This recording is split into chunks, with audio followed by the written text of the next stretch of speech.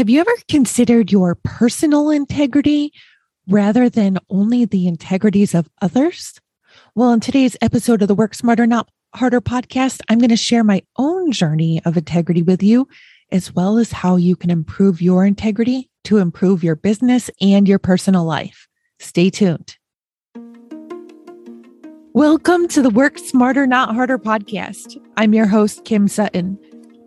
In July 2016, after spending 18 months working 20 to 22 hours a day, 7 days a week in my business, I found myself extremely sleep deprived, anxious, and depressed. My family hardly saw me, and I was falling short on my commitments to myself and my clients. Something had to change if my business, my family, and I were going to become financially, emotionally, and physically stable. And many things did change.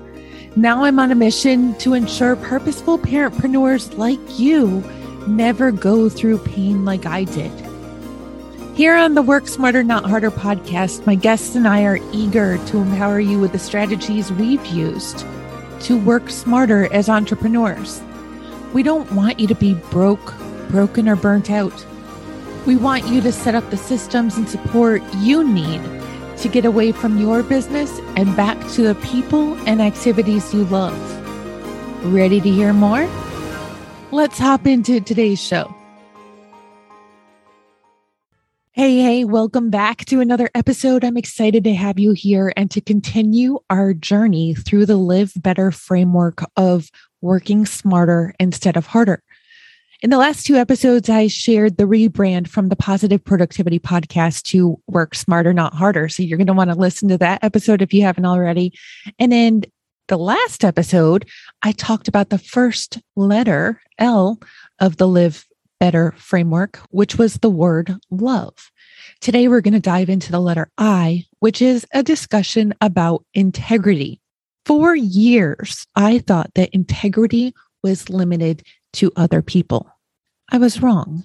If you haven't listened to the episode already, Lauren Zander was on the podcast a few hundred episodes ago, and she introduced me to the concept of personal integrity, and it changed my life.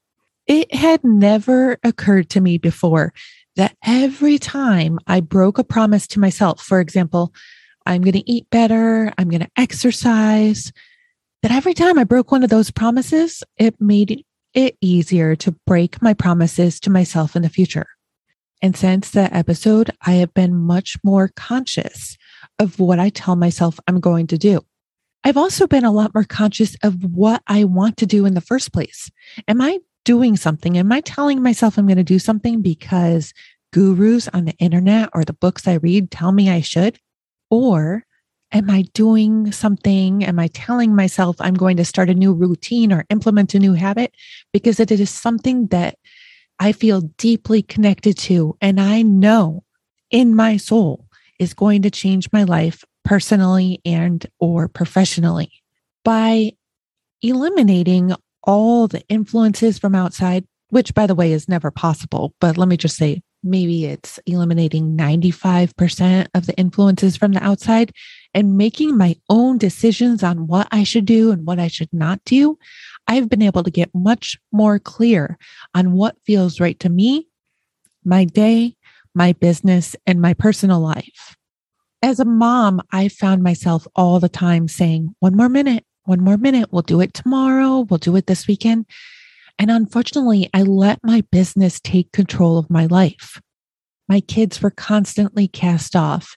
And when they would come back to remind me that I had promised them of something, I would have to make an excuse. Well, I wouldn't have to, but I would because I hadn't put that much of a commitment into what I said I was going to do. I was always at the mercy of what did my clients need and what invoice am I waiting to get paid? What work do I need to pay the bills? And it became more about money than it did about spending quality time with my family and fulfilling the promises that I had made.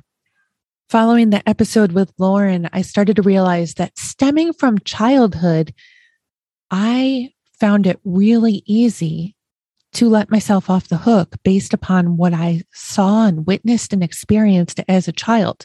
Now, I don't want to throw them underneath the bus. My family circumstances were complicated, as I think every family's is, but my dad lived about an hour away, and he would often tell me that he would be at something like a basketball game or a performance, and then he wouldn't show. Time and time again, I was told that he would be there and he didn't show up. I've forgiven him for this. I just want to let that be known. But I didn't have a great example of what it meant to follow through stemming from early childhood. That's a problem. When we're not following through on the things that we tell ourselves, our loved ones, or our clients, it's going to be really hard to take our personal or our professional life to the next level. As an example, when we tell our clients that we're going to deliver a project or a task to them at a certain time on a certain day, and then we don't, we're breaking trust. And when we do that consistently, we're going to lose all trust from the client to the extent that they likely won't refer us to their friends or their colleagues in the future. It is so much easier to build a business based on referrals than it is to have to keep on going out there and build relationships from scratch over and over and over. I've learned that for myself. When it comes to integrity for clients, I need to multiply the time frame which I think something's going to take me by 4 to make sure I get it to the client in time, because I am a giver. I love to say yes to my clients. And even after I cut out the activities that I don't like to do, I have a tendency to overcommit from time to time. So by multiplying the time that I estimate something will take by 4, I can pretty much guarantee that I will underpromise and overdeliver by coming in before the deadline. Hey there. I hope you're enjoying this episode of the Work Smarter, Not Harder podcast. I wanted to take a quick break to invite you into my 5-day Work Smarter, Not Harder challenge. Take a moment to imagine how your life, personally and professionally, would change if you were able to build healthy boundaries with your clients and reclaim your nights and weekends to spend time with your family. And what if you only said yes to the right opportunities? You know, the ones you're passionate about and are a heck yes, instead of accepting everything and anything that comes your way due to a fear of not bringing in enough income. I've been there. And last, what if, by learning to work smarter rather than harder, you worked a quarter as much as you do right now, but made at least 4 times more, and you had time to spend with your family, with God, on your hobbies, and sleeping? Imagine that. I know it might sound unbelievable, but it's not. I've experienced this transformation, and I want you to too. In the challenge, you will learn and implement a few of the key strategies in my Live Better framework to working smarter rather than harder. To register for the free 5-day Work Smarter, Not Harder challenge today, head on over to worksmarternotharderchallenge.com. Again, that's worksmarternotharderchallenge.com. I'll see you on the inside. I want you to commit today on not promising yourself, your loved ones, or your clients that you're going to do anything which you know that you can't do. Stick to what you know you can do. And when all else fails, just say no. It's not a bad thing to say no, especially when you know you are already stretched too thin. When I know I can't do something for my kids, for example, I will just tell them no. And when it's a maybe, I still say no. For example, yesterday, my son Robert asked me if I could pick him up from school, and I thought I had a call scheduled. So I said no. It felt so much better to go back after the fact and be able to say, hey, I can pick you up after all, than to tell him yes up front and then have to go back after and say, oh, something came up. I'm sorry, I won't be able to be there.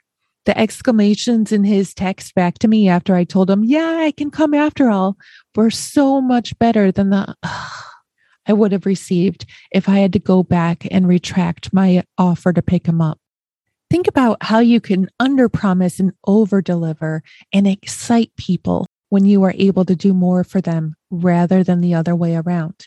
Remember, it's so much easier to build your business off referrals from making your clients and customers happy than having to go out from ground zero every single time.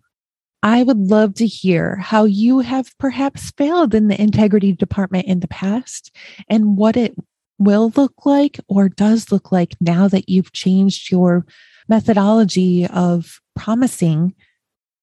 Now, I know my grammar wasn't right there, but I'm not perfect. So anyway, go on over to the website at thekimsutton.com/podcast and leave your comment down below the notes for this episode. Until the next episode, go forth and work smarter, not harder, my friend. That's a wrap on this episode of the Work Smarter, Not Harder podcast. I'd love to hear what your biggest takeaways were from this episode. So be sure to head on over to the show notes page at thekimsutton.com and leave a comment down below. While you're there, be sure to check out my Work With Me page to learn the different ways my team and I can support you in your quest to work smarter, not harder. Remember, my friend, positive productivity doesn't mean perfection, but it doesn't need to be painful either. I'll see you on the next episode of the Work Smarter, Not Harder podcast.